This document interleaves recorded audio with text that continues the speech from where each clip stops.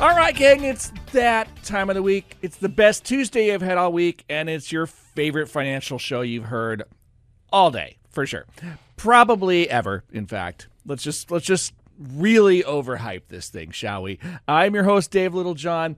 Notoriously absent today, Matt Dixon. Boo. I know, no, but in a brilliant Hail Mary substitution, I get to welcome our good friend Derek Simmons back. Yay! I know, that's what we all said. We're super glad to have you, Derek. Thanks for joining. It's good to be here. Yeah, and we've got a really well-prepared show. That's false, but we're going to have a really good spur-of-the-moment show because that's what we do on True Wealth, where we get to talk about money and whatever else we want. Here's the toughie.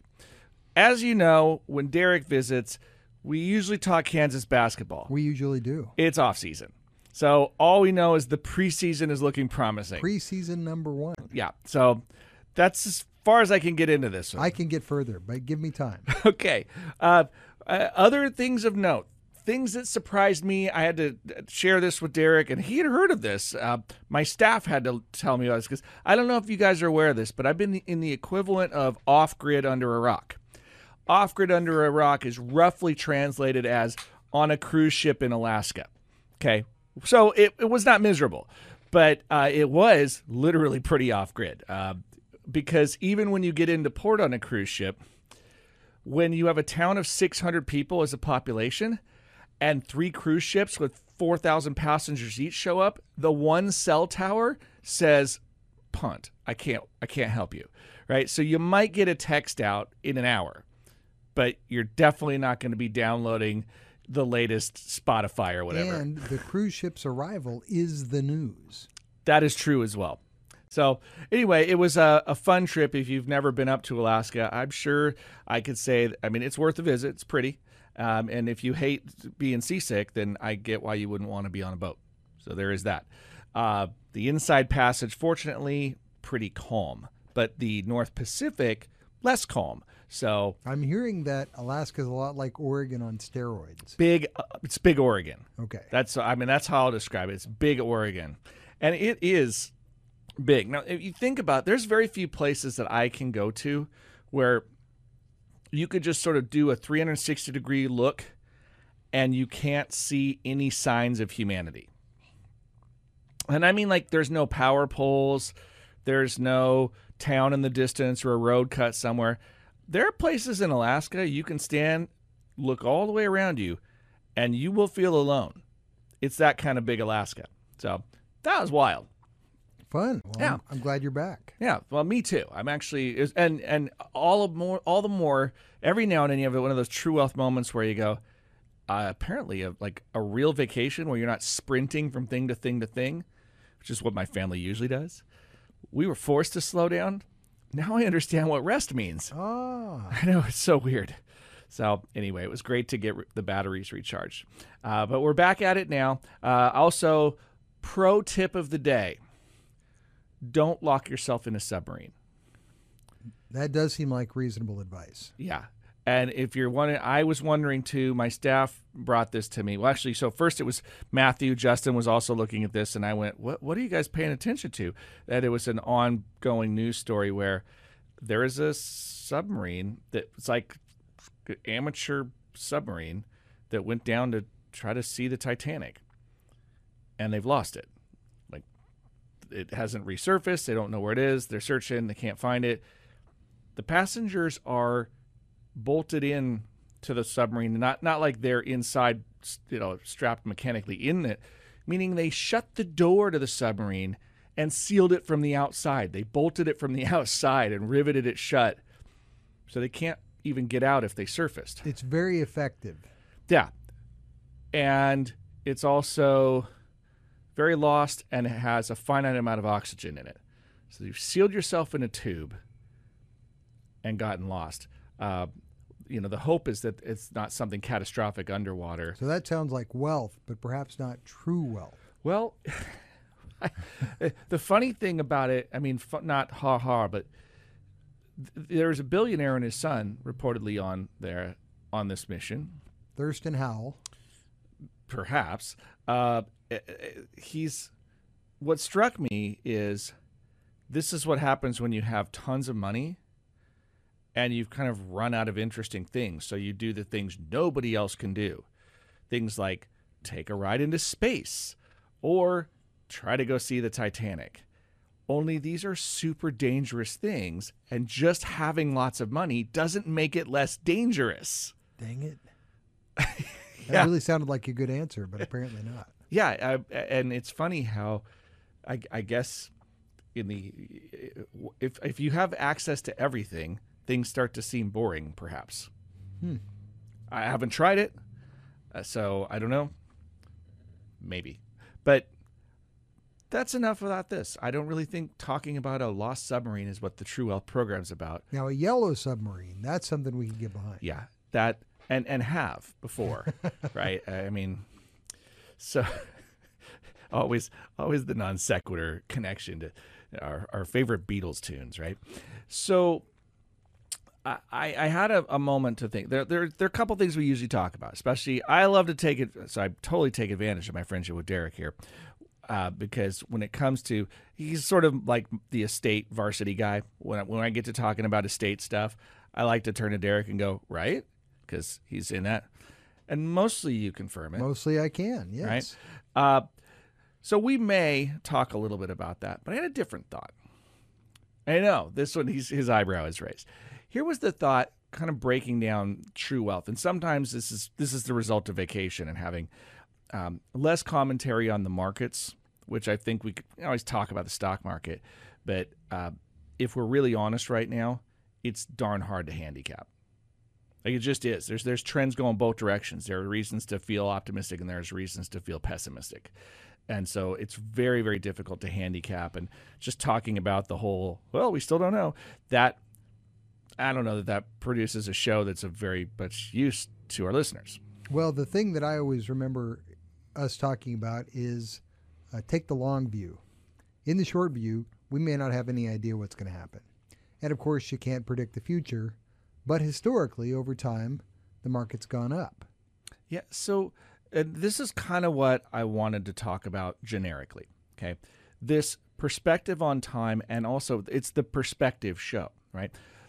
About reframing some of these things, because I think what we see, I mean, I've seen this over the course of my career, I've been guilty of this as well, is you get sort of suckered in or you get drawn in to a perspective that's not necessarily the bigger picture.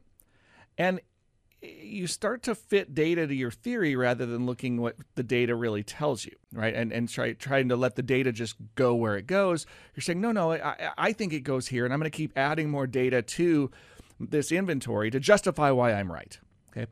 So this is something known as confirmation bias, Right. okay? And we can see that in the markets all the time. So one of the things that I like to remind people is the system, by design, really wants to self-correct, right? I mean, think about that for a moment. The system, it wants to self-correct, but it's not because it wants to do it. It's because that's the natural response when something breaks and a self-interested system creates a workaround. The workaround ends up correcting the problem. Now, it may create all new problems, Okay, right? so tie this to the financial markets for me. Well, it's about why the long-term perspective works, right? A lot of people see the long-term perspective as this cop-out where it's like, oh, you just don't want to make a call or whatever. Not so, right? You can make calls, and you can also be wrong doing it. But it's more like the response to the prepper community that wants to say that the powers that be have intentionally orchestrated a system that's designed to fail and reset in such a way that all wealth is destroyed and everybody has to come back wearing the same uniform and doing what they're told. And that doesn't make any sense to me. Yeah, the powerful folks wouldn't do that. Right. No. They'd want to correct it and keep it in place where Well, it that's is. the thing, because how do you create a system where if you destroy the basis of wealth and the people that have the wealth are the ones destroying it, they destroyed their own wealth. Right? No, it's about power. It's like, well, no, explain that to me. If it's about power, why did the billionaire go into a submarine?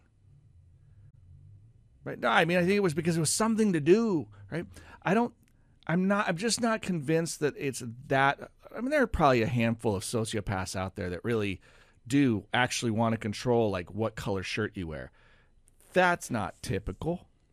Most people that are self-interested don't care at all what color shirt you wear. They just want to wear the color shirt they want to wear. Right. And so it doesn't make any sense. And so some of it's about this grounding, and then some of it is, if we get past that, how can we reframe our thinking? Because I think that this show we have some really healthy conversation about how do people that end up financially successful approach the use of their finances, of their time, how do they prioritize things, and how is wealth developed in their life? Now that I think is worth exploring, because a lot of people are like, well, how do you get there? And there's maybe a little bit of luck, but there's a lot of it that just has to do with how you approach solving the problem and handling the resources you've got. So today, I want to talk a little bit more about that.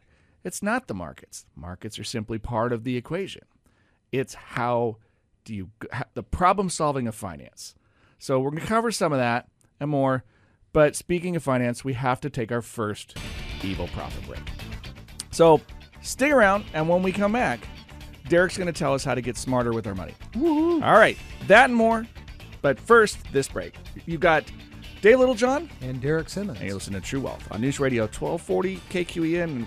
And the other one, 93.9 FM. Yeah, that's the one too. All right, we'll be right back. All right, gang, welcome back to the True Wealth Radio Show, where if you're just joining us, we will have all of this posted on our webpage so you can get caught up tomorrow by going to littlejohnfs.com and looking under the podcast tab, or it's the Knowledge Center. It's in there. I have brought my good buddy and special guest Derek Simmons on the show today because we kicked Matt out. No, not forever. Matt, happy anniversary. I hope you and Cheyenne have a great evening. Derek, I want to talk about true wealth. And I want to talk about wealth decisions for a minute. All right. I think these are tough. Now, you got 4 kiddos. I do. I only have 3. And I think it's because you set the example, and I thought, well, I don't know if I can. 4 is a lot. I want to think about this as if we were trying to teach our kids, right? Okay. You know, how do you impart financial values? It's probably the number one thing that I see with folks is financial prioritization. It's just hard for folks to make decisions with their money, and sometimes it's structural. Folks just don't have enough money in their wallet to make life work. That's really tough. But other times it's really self-induced. And the question is, like, let's say you're talking to your kids. Let's say you're talking to my kids, for that matter, and you're trying to explain to them, how do you make good financial decisions? Well, Where do you start? You start with you've got income and you've got expenses. And so what you want to do is figure out how to increase your income. And this was a decision I made early in my first career as a newspaper editor. Which is, I think that's fun, because if you're unaware, the radio studio that we're sitting in right now is in the same building as the local newspaper. Yes, and that the news business is one you should get into because you love, not Right. because you're going to get overpaid doing it. Right. And I think there are a lot of professions where folks, you are going to make some compensation concessions, right? I'm also going to tell you that if you only make decisions about getting more money, game of more will not bring you satisfaction, right? Just the answer of, well, I just need more, that game never ends. It gets old. Right. It sounds crazy, but it gets old if that's the only thing you're chasing, if there's no purpose or meaning other than collecting money. Well, what I did was some math, and I looked at how much I was making, what my trajectory was as far as recent annual increases had been, promotion opportunities, and then I compared that to what I could make if I went to law school, borrowed a bunch of money to do it, and then got out and was able to make a reasonable amount more than what I was making. Mm-hmm. And I figured at the time I could break even in about 7 years. And it actually went a little bit faster than that. Brilliant. based on the money that I borrowed and the opportunity cost of not working while I was in law school.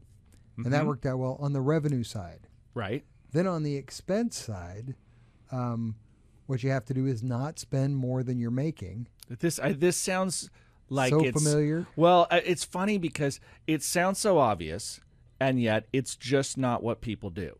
Yeah. Right? The statistics tell us. I mean, you just look at the amount of consumer debt that's out there, and people just spend money they don't have. Yeah.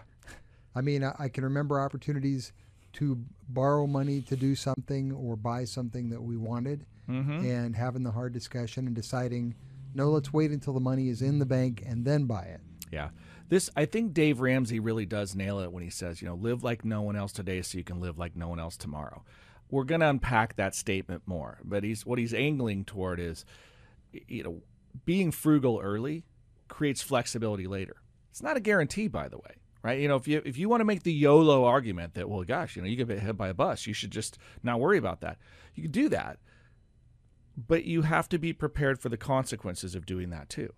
Right? You can't simply expect that it will all work out and never do anything to make it all work out. If you don't get hit by a bus, then what? Yeah. You may find yourself in a different spot than you want to be later. Yeah. And I would also, this is just me making a slightly political snark at the same time, is you YOLOing your life away and then expecting somebody else to bail you out.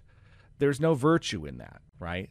Because somebody else didn't YOLO their life away, and now you're like, haha, sucker, well, you should pay to help everybody else. Like, that's not cool either. I am a huge advocate of personal responsibility. Absolutely. So that's as much as I'll beat that drum, because everybody on this show knows where I stand on it. Right? But back to your key points. So it's I want to draw a quick comparison. I did something similar early in my career, but a different pathway. Right?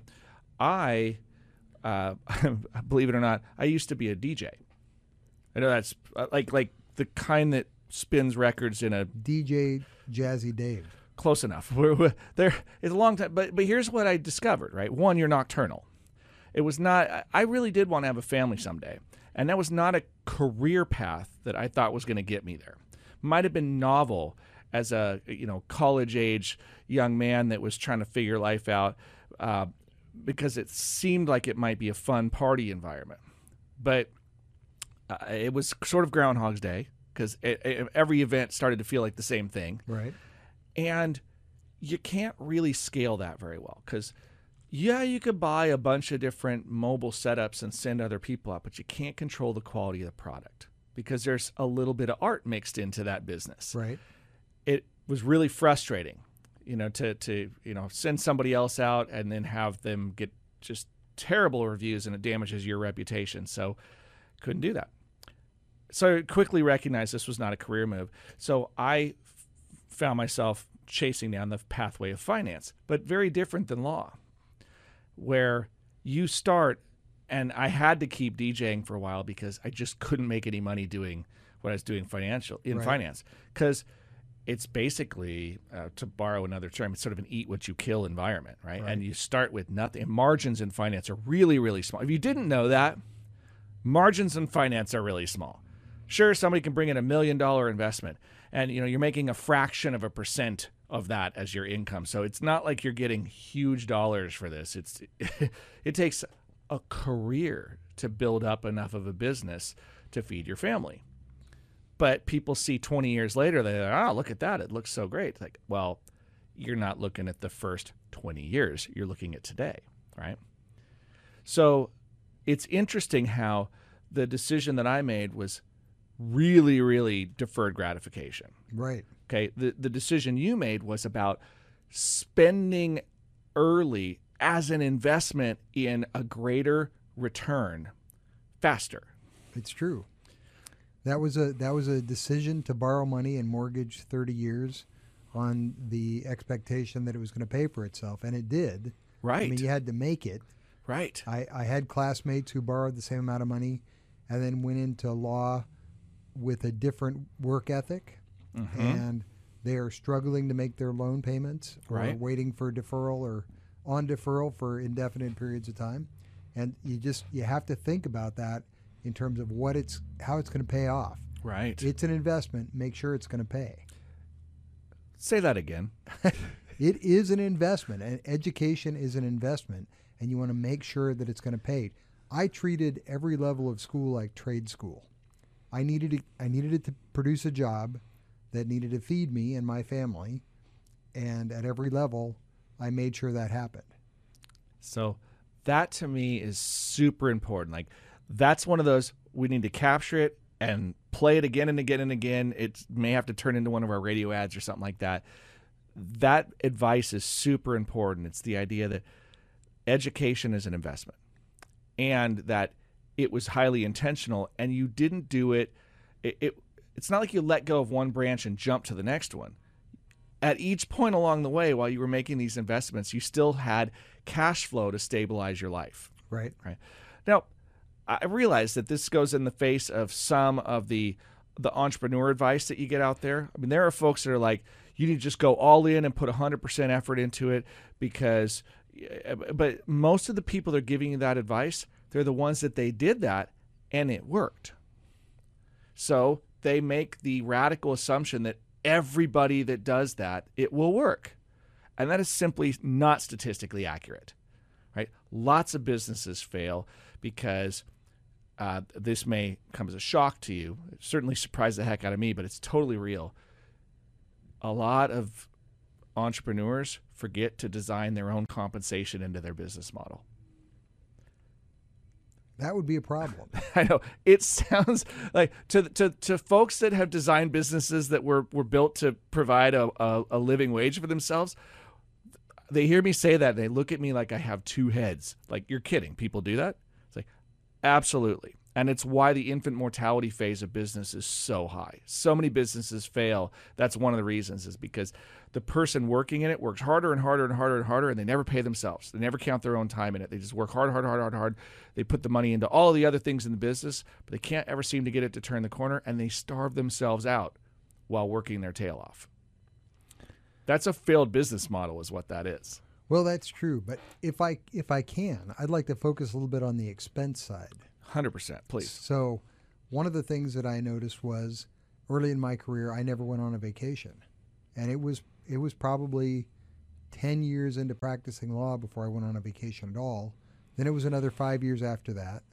And then at some point I turned a corner where I could afford to be gone.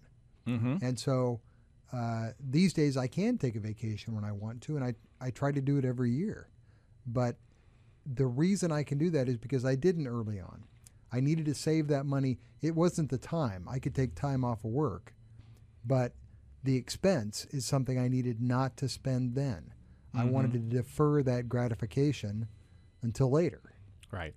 And I want to clarify too, when you say vacation, does that mean that you took 0 days out of the office in a year? No, particularly in 2008 when the economy sucked and I didn't have a lot of work to do.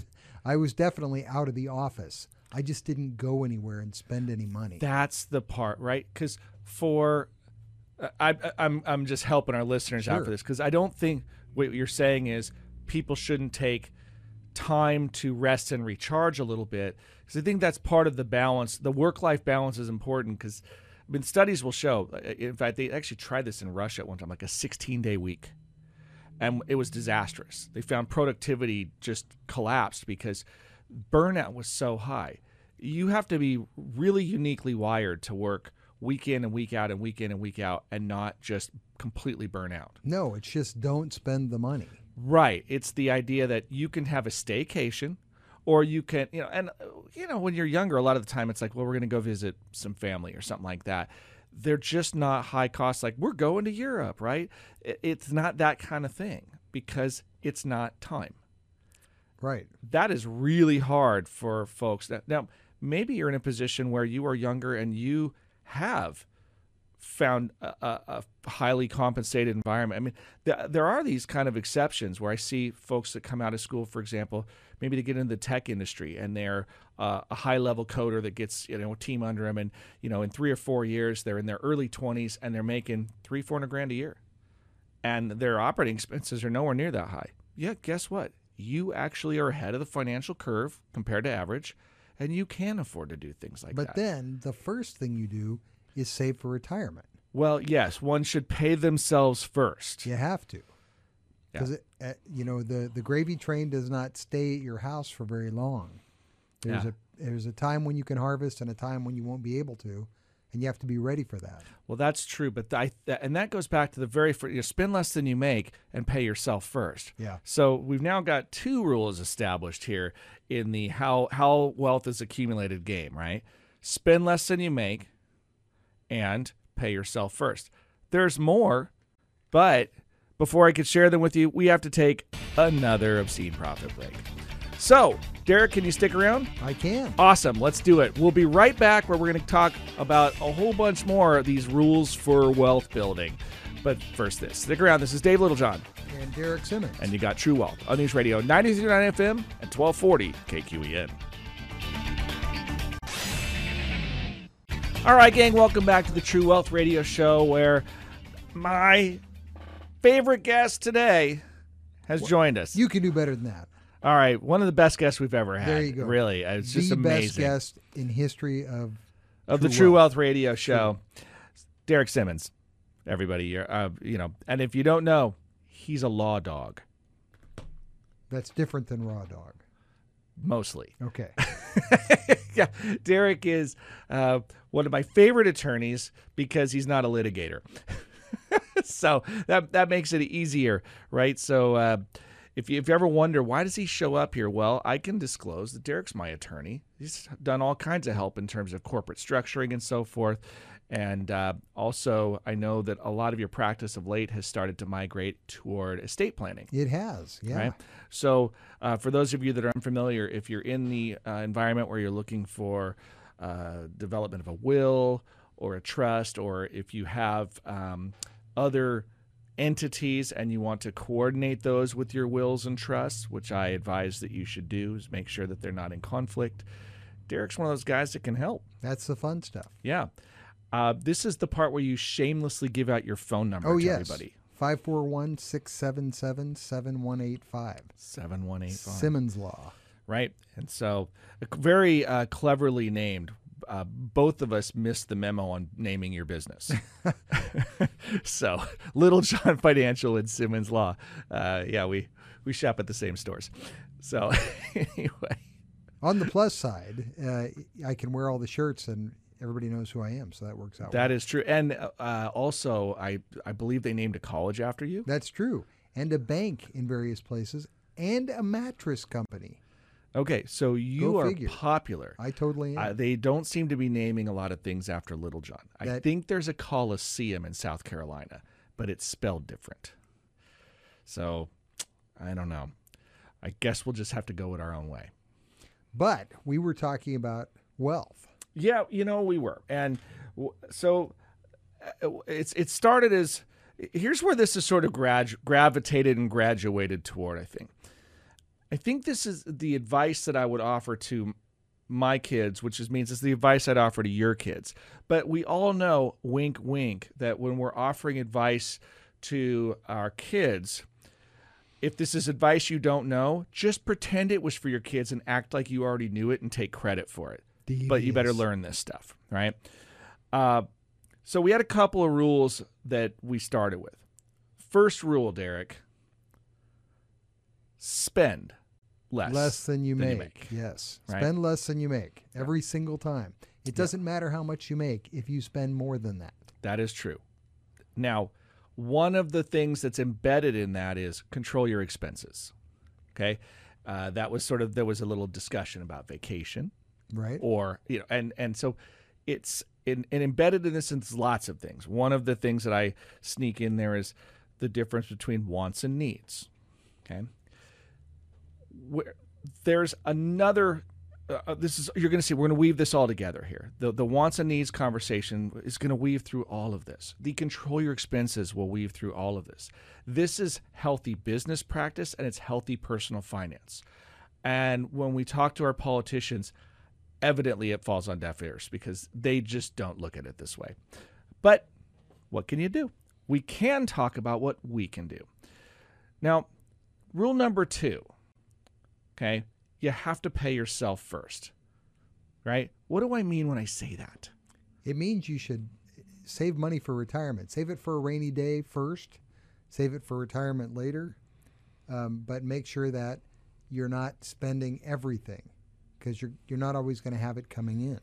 Yes, right. It's exactly it. So it's not just spend less than you make, but don't spend it all. And there is a progression. I mean, this is what made Dave Ramsey famous, right? Because what he did was he put sort of a boilerplate methodology that if you follow it, you really can't screw it up. Okay. Now, the thing is, what he doesn't tell you is it's not the fastest path, right? And it's not the least painful path, but it's a path that if you do it, you don't screw it up. And so it's, you put $1,000 in an emergency account, right? And $1,000 because you need a win, first of all, and because you need to not have to go back to your credit card if your car breaks or something simple in life goes wrong. You need some money that's available for an actual on-the-spot emergency that you have to take care of right in that moment. And when you compare credit cards, that's the one that really drives me bananas. If you have to charge something on a credit card that you can't pay off, that's going to cost you like 14 to 25% interest. Yeah, there's just the credit card game. I'm not here to destroy. I'm not going to bash credit cards for what they're good for. Credit cards are really good for some things. But think about it this way: if you can go get money out of savings where it's earning nothing, and use that to pay for a repair rather than charge something and have it roll over to next month, you have just made 20%. Right. You are way better off not going to the credit card. So here's just a little side note for the show, though. When might a credit card be okay? Well, I often use it. I charge lots of things on the credit card. I just pay it off every month. Right. That's the answer, is when you still have the money and can pay it off. Credit cards afford pretty good security. Okay, there's actually some pretty strong consumer protection laws around credit cards. And so they can be very convenient. You do need to pay attention because some things cost more on a credit card than paying cash for them. Okay, including sometimes going to the gas station. There's different price tiers depending on how you pay, right? And certain vendors that you may go to. If you maybe go to your dentist or something and say, I'm going to pay with a credit card versus pay with cash or check, it's a lower price point. And that's because there's processing fees that vendors have to absorb. Okay, it's also those processing fees that pay for things like the points and the mileage on all that other stuff that people accumulate on credit cards and then will sometimes use. It's a form of rebating part of the processing fees that credit cards are charging for convenience. And the vendors like it because statistically speaking, people spend more money when they're using a credit card than with cash. So they're willing to do it in many cases for the convenience factor because it increases the number of transactions, even though they have to pay a little bit. But that's just a side note. The credit card itself isn't the problem if you pay it off. True. Okay. But when you don't pay it off, that's when the problems start, because that breaks another one of the rules that you were mentioning earlier, which is don't pay interest. Yeah. Interest is just you're not buying anything for interest. You want to be able to be your own bank so that you don't have to part with money for which you get nothing. Yeah. Is there a time when you would not pay off a loan?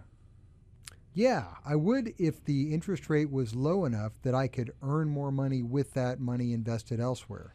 Yeah. When I gave you the example of if I'm paying 20% interest on a credit card, now that's not going to be the example. But if I had something that would pay me 25%, then I might instead put it in the 25% interest earning. Let's say, for example, and this one, it's controversial because there's some emotion around this too, but let's say you have a home mortgage at 3% and you owe $100,000 on it. You got $100,000 in your bank account.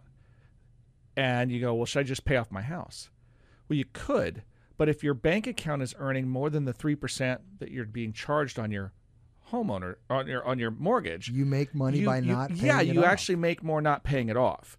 And that is, it kind of messes with your head, but that's what we call arbitrage, right? So the amount that you earn is higher than the cost of the capital that you to get a hold of the capital. A lot of people did this during the COVID chunk of time where there was like loans that were, the government was SBA loans at like 3.75%. you realize that you go get a CD at 5% right now. So you can borrow at 3.5 and get a CD that's paying 5. That would be an example where you could have arbitrage. Okay? That's not typical, but that's an example. Okay? So it's still important because paying interest basically, it's going to cost you one way or the other, right? I mean, if you're making money on it, then I guess you're buying something on it. This is a fun one too, because number 3 on the list, I'm stealing all of Derek's, by the way. Go right Do you ahead. remember? Number 3, you can take it out in Time versus money. right. Yes, this is something that my mentor told me over and over when I was a young attorney. He said, you can take it out in time, meaning you can go out and not work and enjoy the time out of the office, or you can take it out in money by working and getting paid for it. So you take it out in time, or you can take it out in money. Why do we care so much about this? Because time is what we're out of for this break. So we're going to take, I thought I was setting up our engineers for, there I got it. Okay. That's the lamest way to try to segment to a break, right? We're going to come back and we'll talk about this time equation and how money becomes more powerful with time. But we got to take this last break. Stick around. We'll be right back. This is Dave Littlejohn. And Derek Simmons. And you got True Wealth on News Radio 93.9 FM and 1240 KQEN. Yeah, good. Hey, welcome back to the True Wealth Radio Show, where I, your host, Dave Littlejohn, am fortunate enough to have in studio with me today Mr. Derek Simmons. So, always good to be here. Well, and I appreciate it, and we're teasing because he inadvertently transcripted the last 5 minutes of my yammering, I think, and I'm like, yeah, you should delete that. He's like, oh, I should. So, hey, today we've been talking about just how we would try to teach our kids about, I guess, how to approach financial problem solving and financial principles, right? And there's a last key one that really needs to be on the list. I'm just gonna quickly reiterate the rules that we've been talking about. And if you want to catch more of the show, go grab the podcast. It'll be on littlejohnfs.com. We'll post it tomorrow. Go to the Knowledge Center, and all these shows get podcasted so you can download them and listen until your eyes roll back in your head. It'll be awesome. But there's some simple rules in finance, and I think that, yes, your 8th graders should be able to understand these, but so should you, right? Rule number 1, spend less than you make. Rule number 2, you got to pay yourself first. This is the idea that there needs to be intentional and deliberate and consistent savings, right? That's how you build a nest egg over time, because at some point you would rather have the control over whether or not you have to work, okay? I'm not telling you that you have to retire. I think work is actually a real blessing out there for a lot of people, but you'd like to have enough money that you work because you want to, not because you have to. Okay, so you got to pay yourself first. Number 3, this one's straight out of Derek's mouth. You can take it out in time, or you can take it out in money, right? Which again means? Well, it means that early in my career, when I was looking at work-life balance, it wasn't 50-50. It was more like 70-30 or 75-25. I wanted to work more because I needed the money more. And as I've gotten older, then I've needed the money less and I've needed the time more. And so those percentages change. But everybody has exactly the same amount of time. We all have 24 hours in a day, and we can choose to make them productive or not make them productive. It's just that there are consequences from that choice. Absolutely. And I think that there's maybe one thing I'd add, just a little bit of salt and seasoning to that dish, is that not all time is created equal, in a sense. Like, there's quality time, and then there's just time on the meter, right? Quality time is sitting in the same room with your kids while everybody reads a book.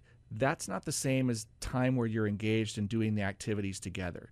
So I think there's an on-balance amount of quality time. And, we all have so much bandwidth and we have so much attention span. So there's this tendency, and maybe I'm just projecting an issue that I have, but the idea that you have to have lots and lots and lots of hours accumulated with all of the things you love. Not necessarily so. It's perfectly reasonable to work a normal work week, and you still have a lot of quality time outside of work that you can do things. I mean, in the normal structure of what we do, I don't think it's I should work 10 hours a week and everything else should go to, me taking up hobbies. I mean, I guess if you can do that and you can figure out how to financially sustain yourself, that's fine. But I would encourage you to find work that has more meaning and purpose to it, and make sure that the time that you're investing in other places is really good quality time. Well, I think that the time versus money, you can take it out either way, also plays in with the time value of money. Absolutely, which is kind of the last of the key points that we wanted to cover today. Yeah, so the key part there is, if I saved $100 when I was 30 years old, it would be worth way more now, than it would be if I save it now. Right, provided it's earning interest along the way. As long as it's earning interest. And and that distinction makes a lot of difference as to why I encourage folks to work and save hard early. Yeah. Because then it has time to grow on its own without you doing anything. Yeah, we've talked a little bit about on this show before the rule of 72, which is this shortcut math trick that you can use to figure out how long it takes to double your money in an investment. And so if you divide the number 72 by your rate of return, so let's say you have 72 divided by a 10% annual return, it will take 7.2 years to double your money. And that's assuming that there's no taxes being carved out as it grows, right? Which is how most retirement plans work. They're tax deferred. So you can figure out, though, real quickly, if I put $100 in when I'm 50 and 7 years later it's worth $200, but if I'm 30, it gets to double how many times until I reach age 50 or 60 or 70. And if you put $100 in every month, that's a whole chain of $100 bills that's doubling every 7 years and stacking on top of themselves. So the interest starts earning more interest, and that interest earns interest, and the compounding effect is staggering. It's also one of the reasons that nest egg, by the time you're at retirement, is capable of sustaining you, typically, is because it's grown so much. You don't start with the nest egg, you have to build it. But this is why the invest early and often still works. Right? I mean, it's not there are a lot of people that talk about retirement rescue where, hey, you didn't save when you were younger, so are you in trouble? I mean, there's still things you can do that can accelerate this curve. But it's usually because you've developed experience and earning capacity and other things. But, there's a lot more brute force to trying to save a nest egg. It will build itself if you put it away early. Yeah, the time value of money is amazing. I think it was Albert Einstein that said it was like the eighth wonder of the universe or something. I mean, he said it was one of the, or he's like, we might be the most powerful force in the universe. He joked about some of those, but compound interest is just staggering. So, yeah, the time value of money is super important, and all of this weaves together with that theme of being willing to recognize the difference between wants and needs and the timing of when things are appropriate. Sometimes it is better to defer gratification because the payoff's even bigger, right? And there comes a point in life when you can defer something out of existence. That's part of the true wealth equation, right? You can wait too long and you won't start a family. Right? And so there are some decisions that aren't made around finances. They're made because it's different reasons. But some of them are financial. And I think we need to be aware of that. And if you don't know how, this is where, age and treachery, but also a little bit of wisdom starts coming into play too. So get a mentor, right? That would be the last piece of advice I'd offer on this show is if you're struggling with financial success, find somebody that isn't and learn from them. Right, and it's pretty easy to decide you're going to argue with somebody, but I want that. Well, I understand why you want it. That's the way it works. Right, and remember, you can be, you could dig in and try to be right, or you can be successful. Your choice. Right. I mean, and that's the thing. Like, if your pride's going to get in the way of you making good financial decisions, then you have nobody to blame but yourself. But there but you the are. Folks listening to the show are smart. If you've listened this far, it's not you. That's the good news. If you're listening right now, you're probably going, "Yep, I need to figure that out." And so this is where I will put a shameless plug in for my firm, If you're interested in financial planning and learning more about how this stuff works, give us a call. Our number is 541-375-0898. Derek, one more time. Music's playing, but how do we get folks in touch with you? Simmons Law, 541-677-7185. All right, and we can also reach out to our firm. We've got his number. But we're out of time for now, so I guess it's time to wrap up. Thanks for tuning in as always. Until next time, this is David Littlejohn. And Derek Simmons. You've been listening to True Wealth, a News Radio 93.9 FM and 1240 KQEN. The preceding program was paid for by Littlejohn Financial Services. The opinions and views expressed may not reflect those of Brook Communications, its affiliates, or its employees.